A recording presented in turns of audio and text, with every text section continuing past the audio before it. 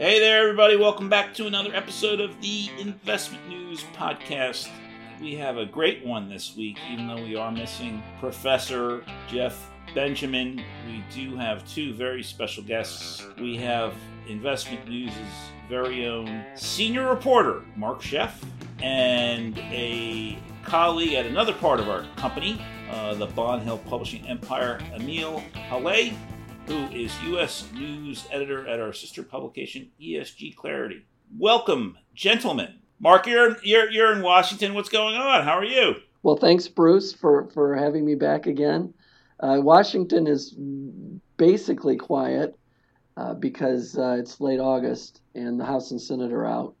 But you never know what might pop at the regulators, so I'm keeping my eyes open. It seems like there's been an unusual amount of activity and legislation coming out of Washington for a July and August session, right? There was the gun legislation that was passed. There was the technology bill that was passed. Right. There was the big environmental Inflation Reduction Act that was passed. Mm-hmm. Am I just being naive, or is that, or what do you think about that? Is this an unusual session going on right now, or what? Usually these guys are campaigning, right? Because it is coming up to an election in November. They should all be out campaigning, but it seems like they're doing work. That's true, but one of the reasons why we had this flurry of activity in late July and early August is because of the upcoming campaign. The Biden administration is on a roll on Capitol Hill, as you said. The microchip legislation, the CHIPS bill was approved in a bipartisan fashion. The Inflation Reduction Act was approved with just Democratic support, and there have been other bills that have gotten through Congress here this summer, just in time for Democrats who want to show that they're accomplishing something legislatively. That's added to the traffic, or that's added to uncongesting, declogging the traffic and getting the bills through. So we sometimes see this in the summer. We see a rush to get things done right before fairly big recesses like August, the summer recess, to try to get things done in late July, early August. And but like you said, Bruce, we're coming up to the midterm elections, and the legislative process is pretty much going to grind to a halt in October. There may be another rush in late September, and then it'll grind to a halt. Americans will go to the polls, and then we'll have a lame duck session in December. Yeah, there's nothing like the fear and terror of not being reelected, I guess, to get to for these guys to get some focus, right, and right. get some legislation passed. And Emile, we have you up in Maine, out in the mushroom forests and all the other forests. I always picture you kind of in a pixie land up there. I have been known to wander through the woods looking for mushrooms. I am an amateur mushroom collector, and it is great fun. But it's been I want to say it's been a little bit of a dry year, so I'm still waiting for a lot of the fungi to make an appearance. So hopefully the fall will be good. So, Emile, you need a lot of rain for these mushrooms to grow, is what you're telling me. Generally they like it. I don't want to make any generalizations about all of the different mushroom species out there because some of them do better when it's a little bit drier. But yeah, generally they like water, and they don't necessarily like it super hot either. So I actually look forward to the fall a lot for mushroom harvesting up here. Fantastic. I know, obviously, I know nothing about agriculture or any of that kind of having a green thumb, as they say. And making that transition, having a green thumb into our topic for this week, is ESG. To me, it's incredible just as a topic, standing alone, how much attention ESG does get in our industry right now. There seems to have been some recent developments with the SEC about rule proposals and ESG. There seems to be people waiting for the Department of Labor, as we were chatting about a little bit before, to come to some kind of decisions about ESG. And there also seems to be, at least with certain states, with Florida and Texas and maybe some others, some backlash against ESG and investing, and kind of in this, I think, kind of a ridiculous paradigm, pushing it into wokeness, whatever that means for people, just kind of a broad swipe at liberalism, I think. Woke stuff and woke ESG. So it seems like SEC and the Department of Labor are trying to get things done with ESG, but then the states are and the people in charge in the states are pushing back against ESG fund managers. So this is all interesting, I think, for financial advisors and important for financial advisors too. Emile, what's the anti-woke stuff that's going on with ESG right now? If you can talk about that. Of course, I've been paying a lot of attention to that, and I think it seems like it's no coincidence that all of this is really heating up in an election year. It's become a political issue. Just a gut feeling. I bet that if you surveyed people about ESG a year ago and then compared that to results this year, a lot more people would. Maybe they may not know exactly what ESG is, but they'd probably have an opinion about it. It's something that the asset management world doesn't really view as a political topic, but it's one that's become really politicized in states like Texas and Florida, West Virginia, Arizona. As you were alluding to, Texas just yesterday released basically what's a blacklist of several fund managers. They had 10 names on there, and then they included just under 350 U.S. mutual funds and ETFs that they say boycott the fossil fuel industry against a law that Texas passed in 2021. And the state pensions are not allowed to invest in it, like with those managers or in those funds. So it has some pretty big implications. These are some big money managers we're talking about. We're just not talking about ma and pa kettle money managers. No, BlackRock, UBS. Right. And BlackRock has really been singled out for this, which is interesting because if you talk to folks who really play purely in the sustainable investing world, they don't look at BlackRock as an ESG manager. They have funds that have ESG on them, but even if you look at, say, their LifePath ESG, their target date series, that includes quite a few fossil fuel holdings. I just looked at some of the underlying holdings for that, and it's got Phillips 66 in there. I think it has ExxonMobil. I'd have to pull it up to take a look, but I just took a look at some of the underlying holdings of one of the ETFs that it holds, and it's not fossil fuel free, but they've really taken a lot of the brunt of this pushback against ESG that, like I said, has become politicized. And it's just kind of a weird time for this. Accusing BlackRock and UBS of somehow being anti-all-in capitalism just seems absolutely ludicrous to me as a guy who's been writing about the brokerage and money management industry for over 2 decades. These guys are all-in capitalists. Yeah, and it's interesting because I think if you look at a couple of things, there are just a number of reasons why this doesn't really make sense. It's that surveys have shown that most Americans acknowledge that climate change is real and think that it's happening. Only about 10% of people say that they don't believe in it at all. There's like 15% of people who say that they're not really sure about it. But most people say this is real, this is happening, and it's going to negatively affect the country and the world. And then you have investment managers who use the ESG criteria to kind of vet investments, look at risk, look at opportunity, and that's purely financial. If there is climate change, there are risks to what their holdings are and how that'll affect the performance of their portfolios. So it's not that they're trying to get out there and necessarily make the world a better place. These are businesses that are firmly in the business of making money. Right. And again, just as for the lay people, if there are any listening out there, ESG stands for environmental, social, and governance, right? So, correct. Yeah. So, Mark, what is your take on this, either from the messaging by some Republican led states here, or by what's happening in the SEC, or do you want to tackle one or go to the other, or what? Sure.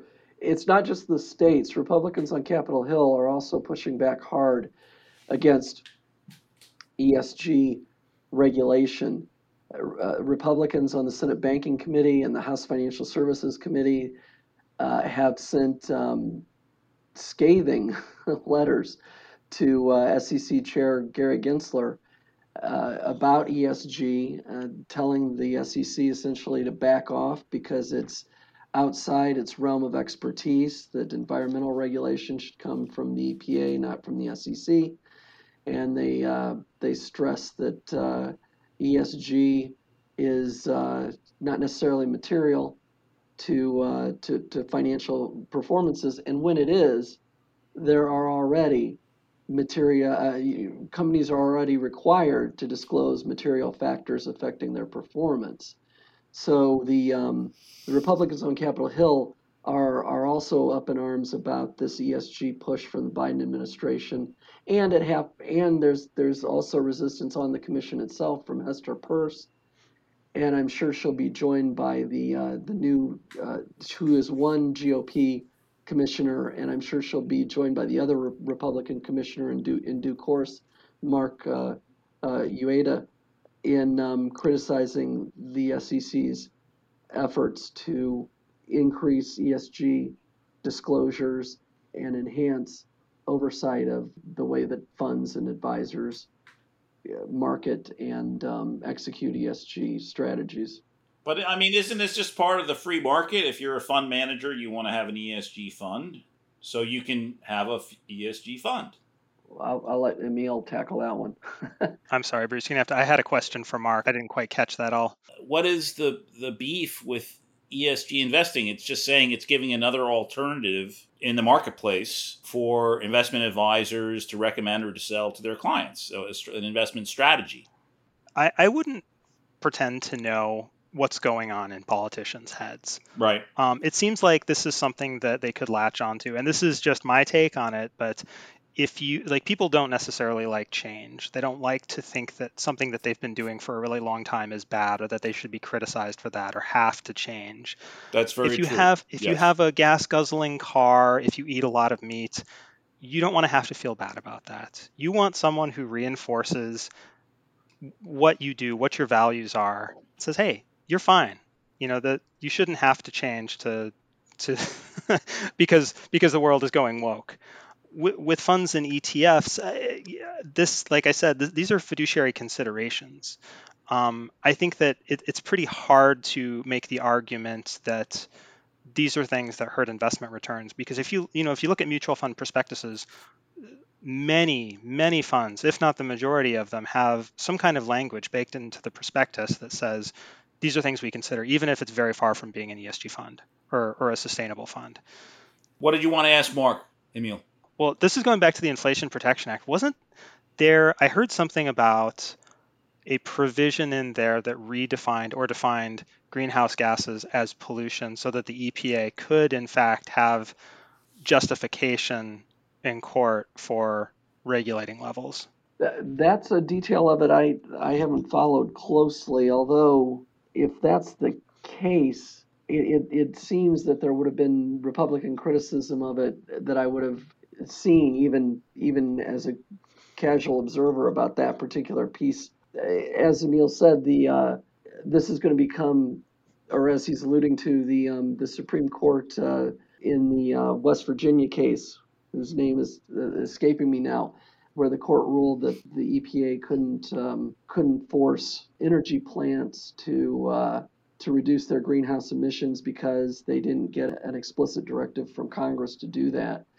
That could put all kinds of regulations in jeopardy to adverse legal rulings, because under that decision there has to be a direct mandate from Congress to do it. So it wouldn't surprise me if there's language in the Inflation Reduction Act that touches on trying to give the EPA more latitude.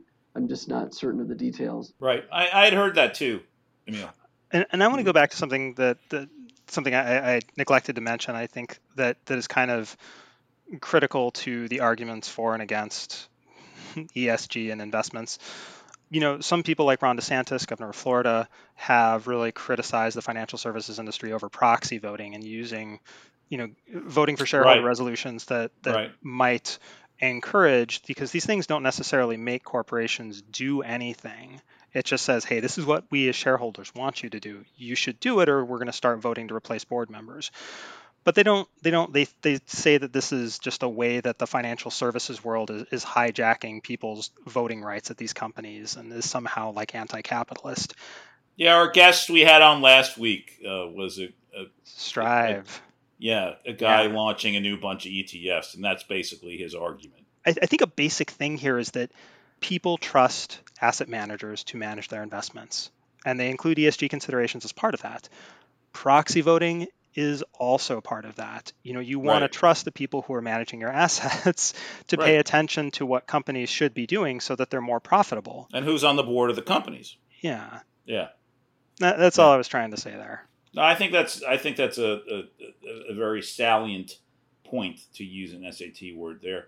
Mark, what is going on with the SEC various rule proposals? There always seems to be more. I don't know how you do it and keep track of this stuff. Do you have like a giant spreadsheet on your living room wall there or something? I mean, how many what's going on with rule? Where I thought there were already rule proposals that were completed, but you're saying that they're still in the middle of getting comment letters for certain rule proposals. So what are we waiting on? What's going on? In the case of the SEC, they have received comments on the climate disclosure proposal for public companies. And just last week the deadline passed for comments on proposals having to do with ESG disclosures by funds and advisors, and also for the proposal on fund names. That's the greenwashing proposal, right. In shorthand.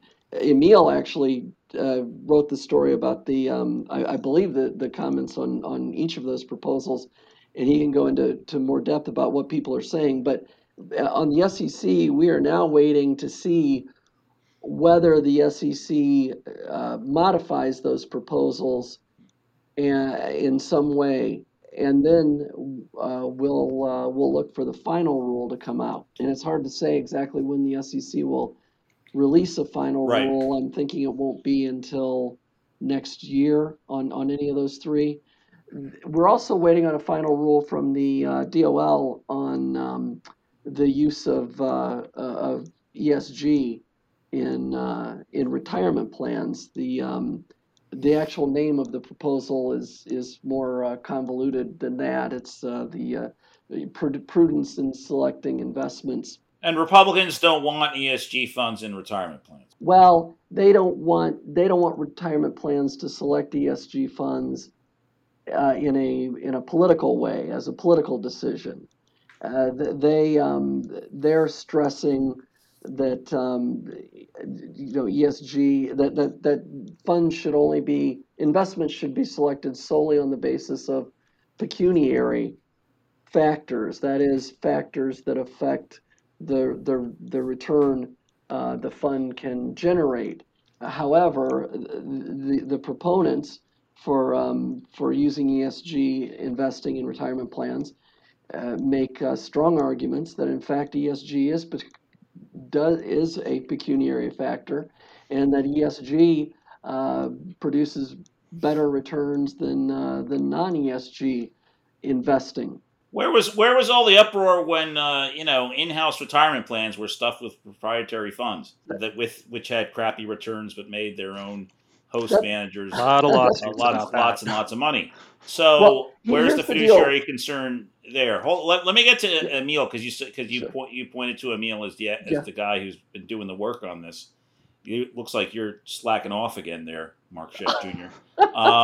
Emile, was there anything interesting in these comment letters this time around, or was it just the same old kind of pablum that you get, the same old rhetoric?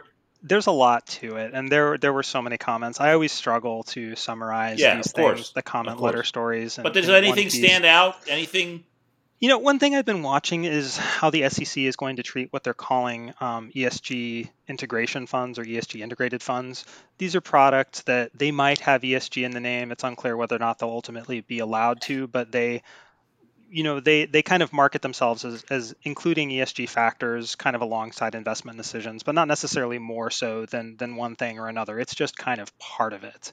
And it's possible that, or one argument against that kind of classification is that a lot of funds that don't want to be considered ESG funds would fall into that category, or that there might just be more stringent requirements on funds that are just trying to use ESG and because it's a fiduciary consideration, and just making life more difficult from them. So, and I think that it's a topic that the people in the sustainable investing world are kind of split on a little bit too. Should a fund be able to call itself ESG if that's only a very minor factor in how it manages its portfolio? How much ESG do you have to be to actually be ESG, right? Yes, the ESG-ness. Yes. Mark, I'm sorry, what did you want to say?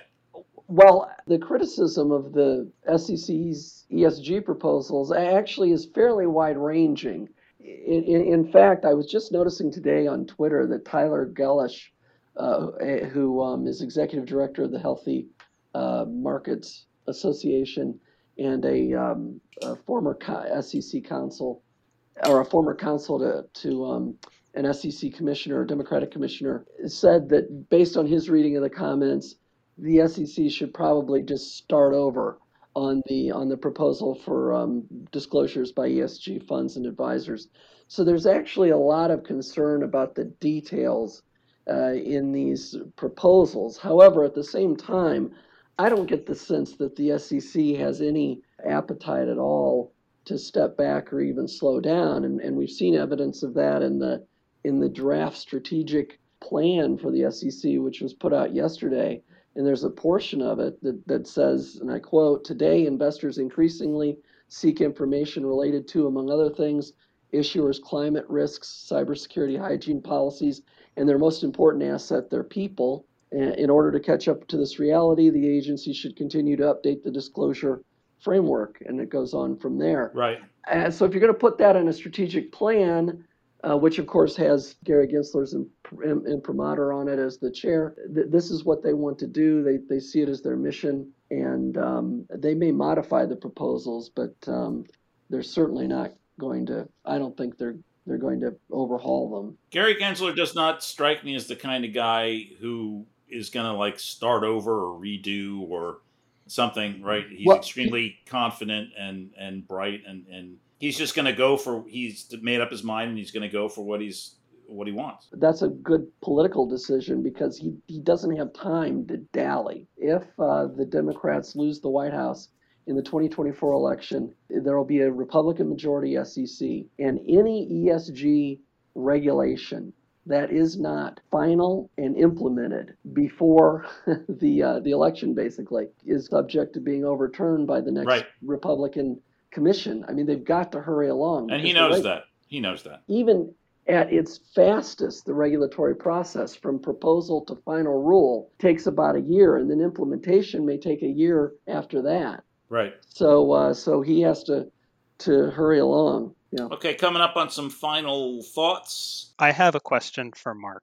What do you got? This is a little tongue-in-cheek, but Mark, is it a sign that a proposal or policy is good if nobody likes it, if nobody is happy? They're actually an aide to a congressional committee chair once said that chair, during a markup, his approach was, if everybody is upset with something, drop the gavel because your work is done. You're probably at a good place. If both sides don't like it, then you're doing the right thing. So you're right, Emile. That can be a rubric for deciding what's good policy. Emile, anything else? There's one thing I would add that I think is just kind of interesting, and it's only somewhat related to this, but on environmental regulation, I think the biggest amendments to the Clean Air Act were both passed under Republican presidents, Nixon and H.W. Yes. And the EPA was established by Nixon, the Nixon administration. Yes. So I would just say, in closing, this anti-woke argument that the Republicans are making they've included anti-ESG efforts under that umbrella. And that's a signal that they think maybe they're getting political traction with that kind of rhetoric. And of course, the criticism of woke tends to be that it's something that liberals and the elite are interested in, and they're sort of putting ESG in the same category.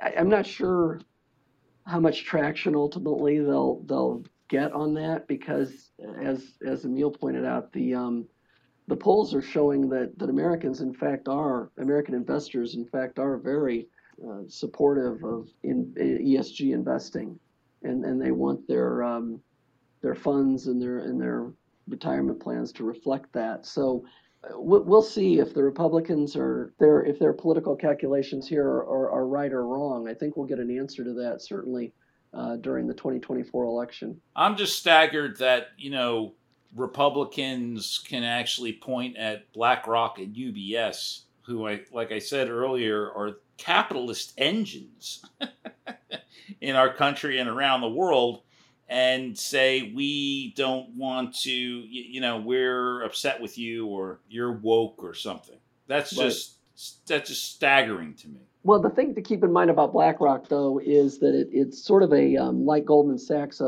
a pipeline to the government in terms of its own people entering administrations.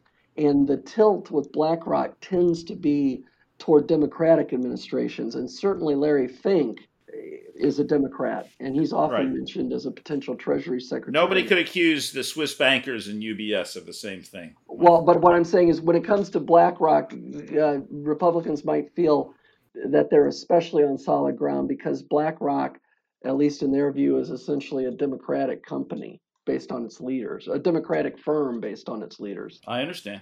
Yeah. All right. Anything else? Final words? Well, I just want to say to our listeners who read Investment News faithfully, if for some reason you're not also subscribing to and receiving ESG Clarity, please do that. Oh, right. Because Emile does a fantastic job of covering these issues and providing incisive stories about ESG. So you can't do better than reading Emile regularly. Yeah, I agree. Thank you, Mark. I wholeheartedly agree. It's for me, it's a tough thing to keep up with, because of all the facets between the regulation and the marketing and the investment fiduciary aspect to the making the investments and managing the money and the like. So it's complicated, and Emile does a great job covering. Thank you, Bruce. Appreciate that. You're very welcome. All right, thanks for listening. Launching every Monday. It's the Investment News podcast. We want to thank our special guests, Mark Schoeff and Emile Hallez. We also want to thank Angelica Hester, our producer. Find the podcast at investmentnews.com, Apple, Spotify, Google Play, and Stitcher. Leave us a review on Apple. Please follow us on Spotify. You can reach out to Jeff Benjamin on Twitter if you want to pepper him with a question or two. His handle is @BenjiWriter. My handle is @BDNewsGuy. Stay tuned. We're taking a week off, but we will be back after Labor Day in early September, and we'll be talking to you then. Thanks very much.